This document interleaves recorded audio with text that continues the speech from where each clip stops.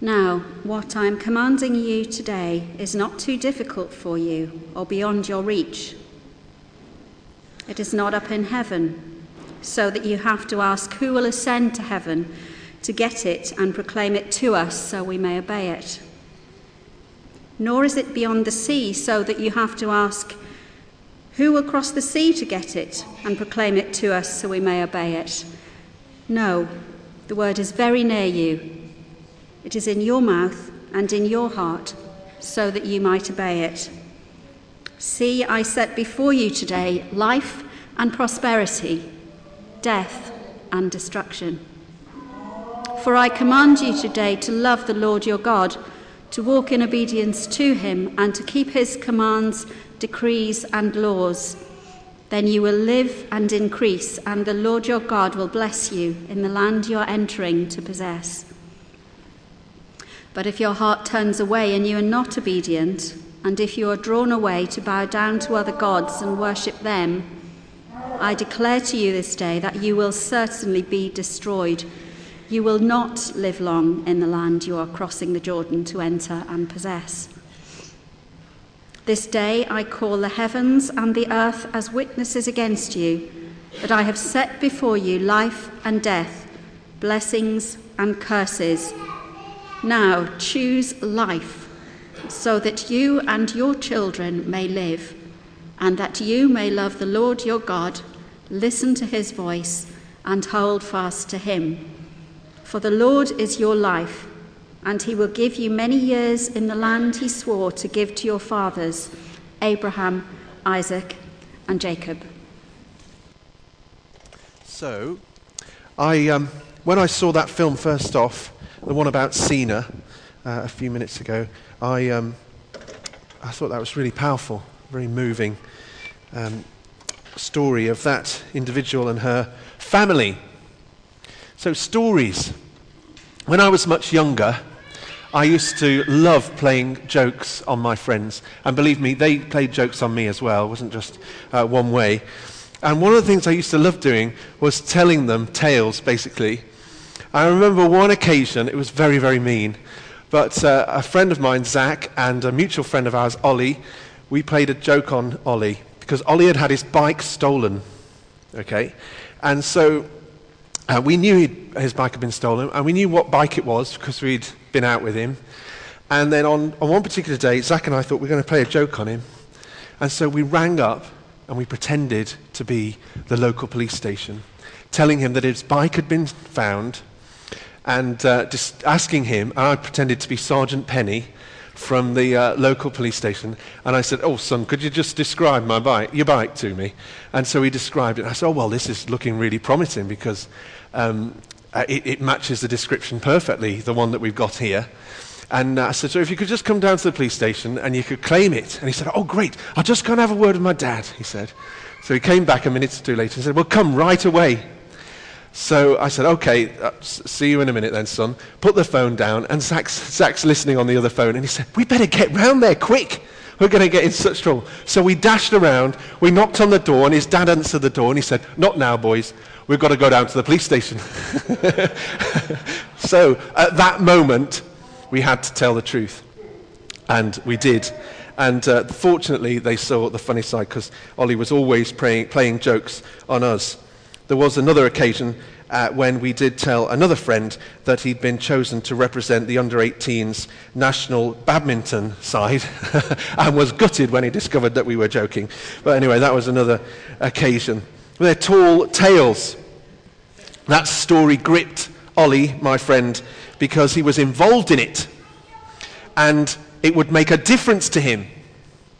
Now, I wonder whether you remember the first story that gripped you. What's the first story that you loved? Or if you're really young, what's your favorite story? What was the first story that you really loved? Maybe it was the first book you discovered or fell in love with. Maybe it was a tall tale from your granddad. I remember sitting on my granddad's knee and looking at his bullet wounds from the Second World War. And he used to tell me the stories, and it seemed really exciting. Of course, it wasn't exciting, but to a 7-year-old boy, it was very exciting. Or maybe it's your favorite film. or was your favourite film? I wonder what it is for you. What's the first story that you loved, the first story that gripped you? I want you to just have a think about it and have a chat with somebody next to you and just share with them the first story that gripped you, your favourite story. Go for it. Have a little natter about it and then we'll hear back. Okay, everybody. So I wonder what it is. Anybody want to share what their favourite story is, or the first story that gripped them, that you loved? Come on, we'd love to hear, if you'd like to share. Yes, Margaret? This was Out with Romany by Meadow and Stream, which my mother used to read to us. Ah, wonderful. Yes. Oh, brilliant. So a story your mum used to read you. That's lovely. I can understand why. Yeah. Andrew?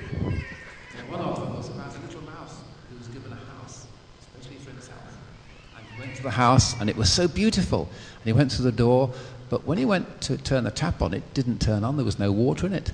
And then when he saw a lovely bowl of fruit on the side, he tried to eat it, but it was plastic.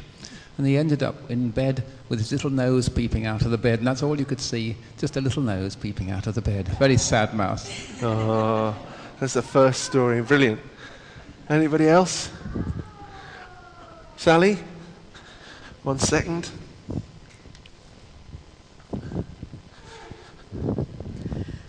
A book called Rosie's Walk. It's about a chicken that goes for a walk. The words are very boring, but the pictures show that she's actually stalked by a fox all the way through, and he has a series of unfortunate accidents as he tries to catch her.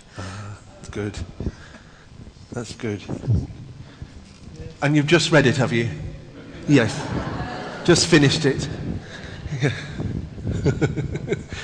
A boy and his dog. A boy and his dog. Yes, we're reading that at the moment, aren't we? A boy and his dog. Well, there's some good stories there.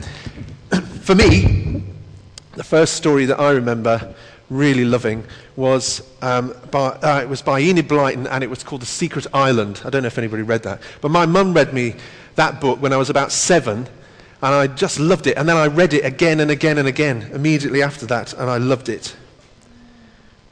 So, a story can be life transforming. It can make an impact. We can carry the memories of that wonderful experience throughout our life. And I wonder about your life story. What's happened so far in your life?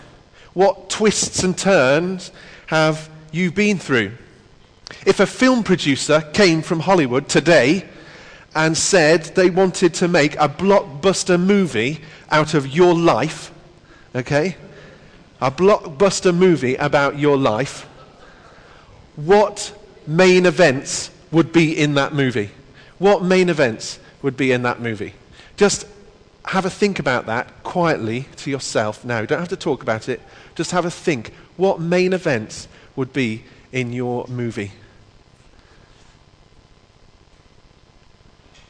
Cool, there's some cogsware in there, isn't there? So, it's an interesting question, isn't it? But there's an amazing truth about life, that none of us has to live our story alone. None of us. God promises to be with us, no matter what we're going through. Each of us can experience the joy of being part of God's story, and God being part of our story. And it makes all the difference in the world. Having God involved in our story means that we have him with us through every twist and turn of life, every chapter, every scene. In fact, God knows where the story is going. He's been offering guidance to his people literally forever. In our reading from the Bible that Mia read to us, we heard how God is guiding his people, Israel, as he always promised to do. God's been with his people through famine. He's been with them through slavery. And as we join them at this point in their story, they've been wandering in the wilderness for 38 years. That's 3 years longer than I've been alive, and 15 years less than Steve Ellis, one of our wardens. So whichever way you look at it, it's an incredibly long time to be wandering in the desert. And now, At this moment in their history, they are poised. They're poised to enter the promised land, the land that God promised to them. And so at this moment in history, God doesn't just say, okay, go your own way. It's been great to walk with you. No, he makes it very clear what he wants of his people. And so he lays before them a choice. A choice. He doesn't want people to be like remote-controlled robots. God doesn't want to be, sat in heaven with some remote control operating his people down on earth. That's not the way God works at all. God's more like the director of a movie. He works with us, the actors, if you like, only it's not pretend, is it? It's real life. God is working with us. But God gives us this choice.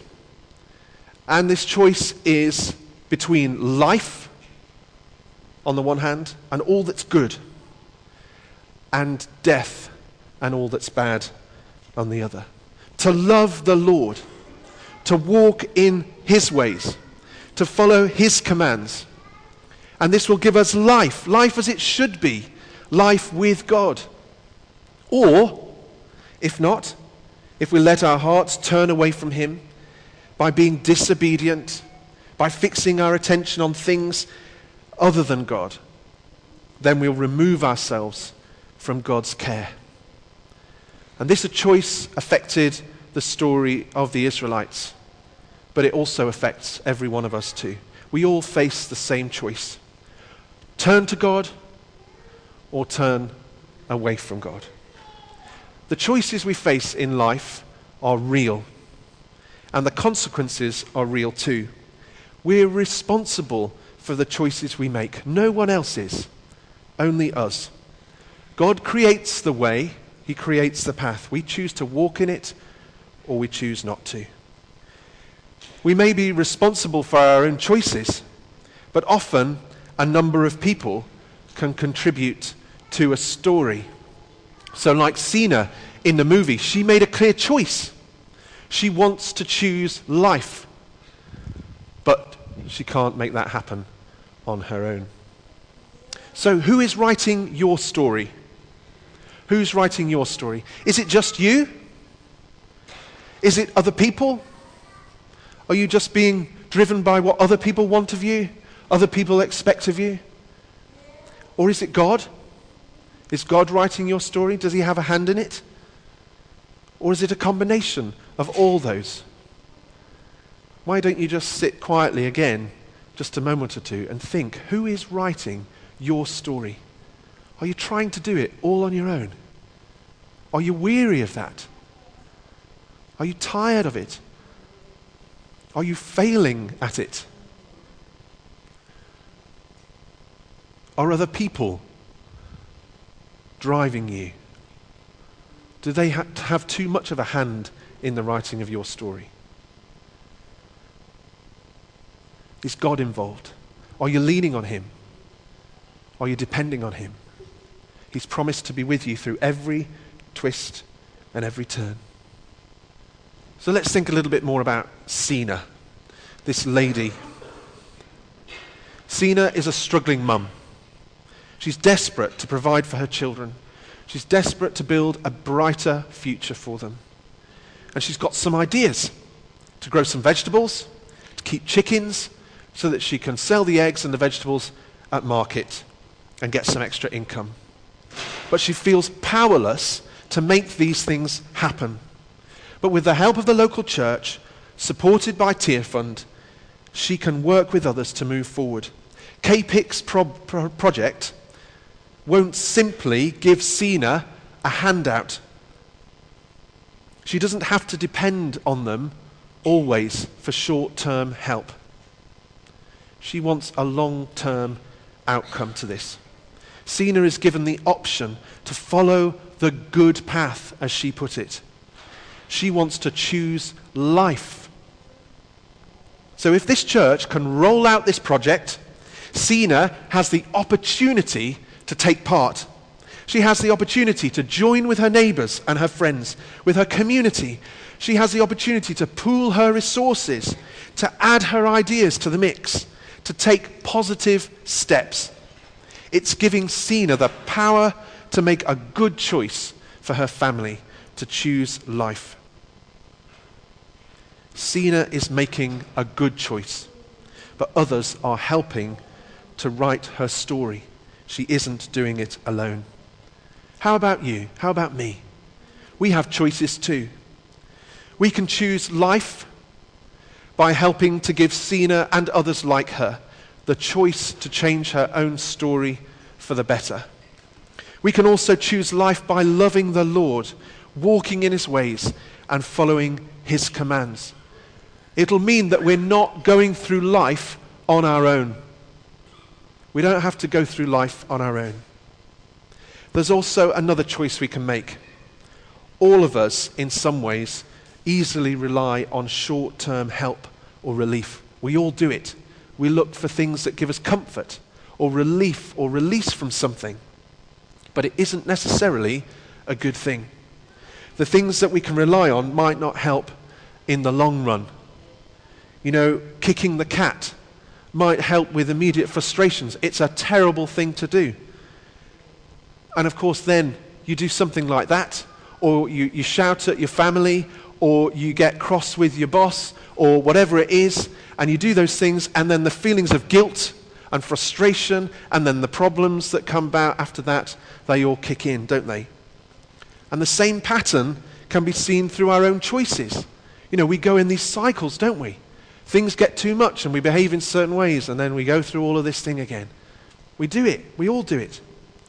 But like Sina, be encouraged to make choices that bring lasting change to your story through God's help and the help of other people. You know, the best parts in stories are when characters that we know and love collide with events or other characters.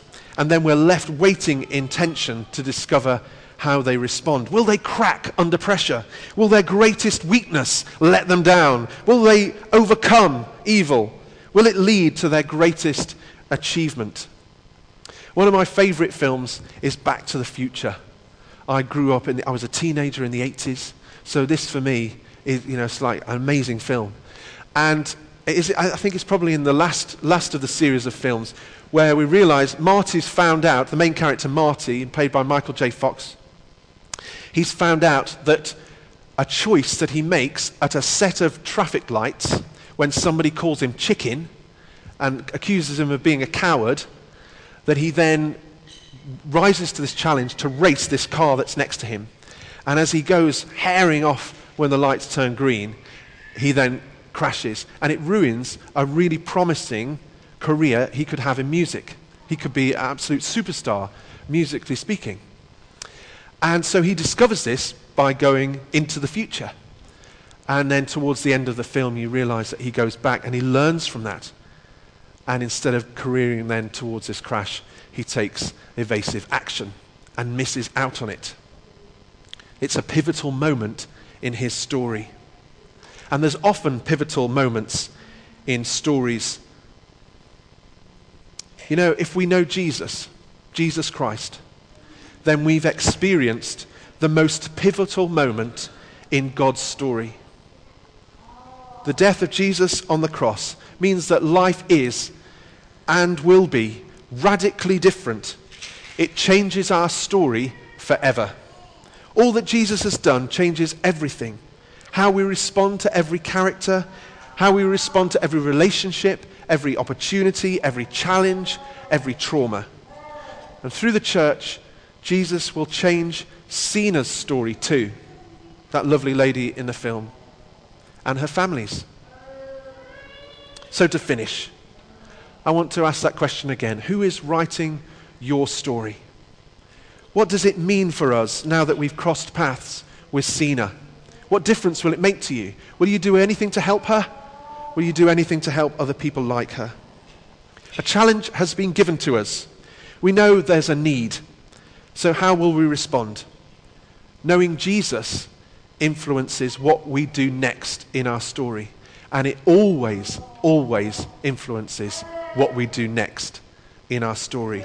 Knowing Jesus always does that. So how will we let God to help write the story of our lives? Like Sina, will we embrace the freedom that God gives and choose life?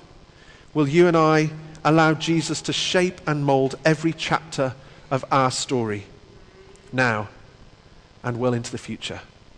I hope you will. I pray you will. Amen.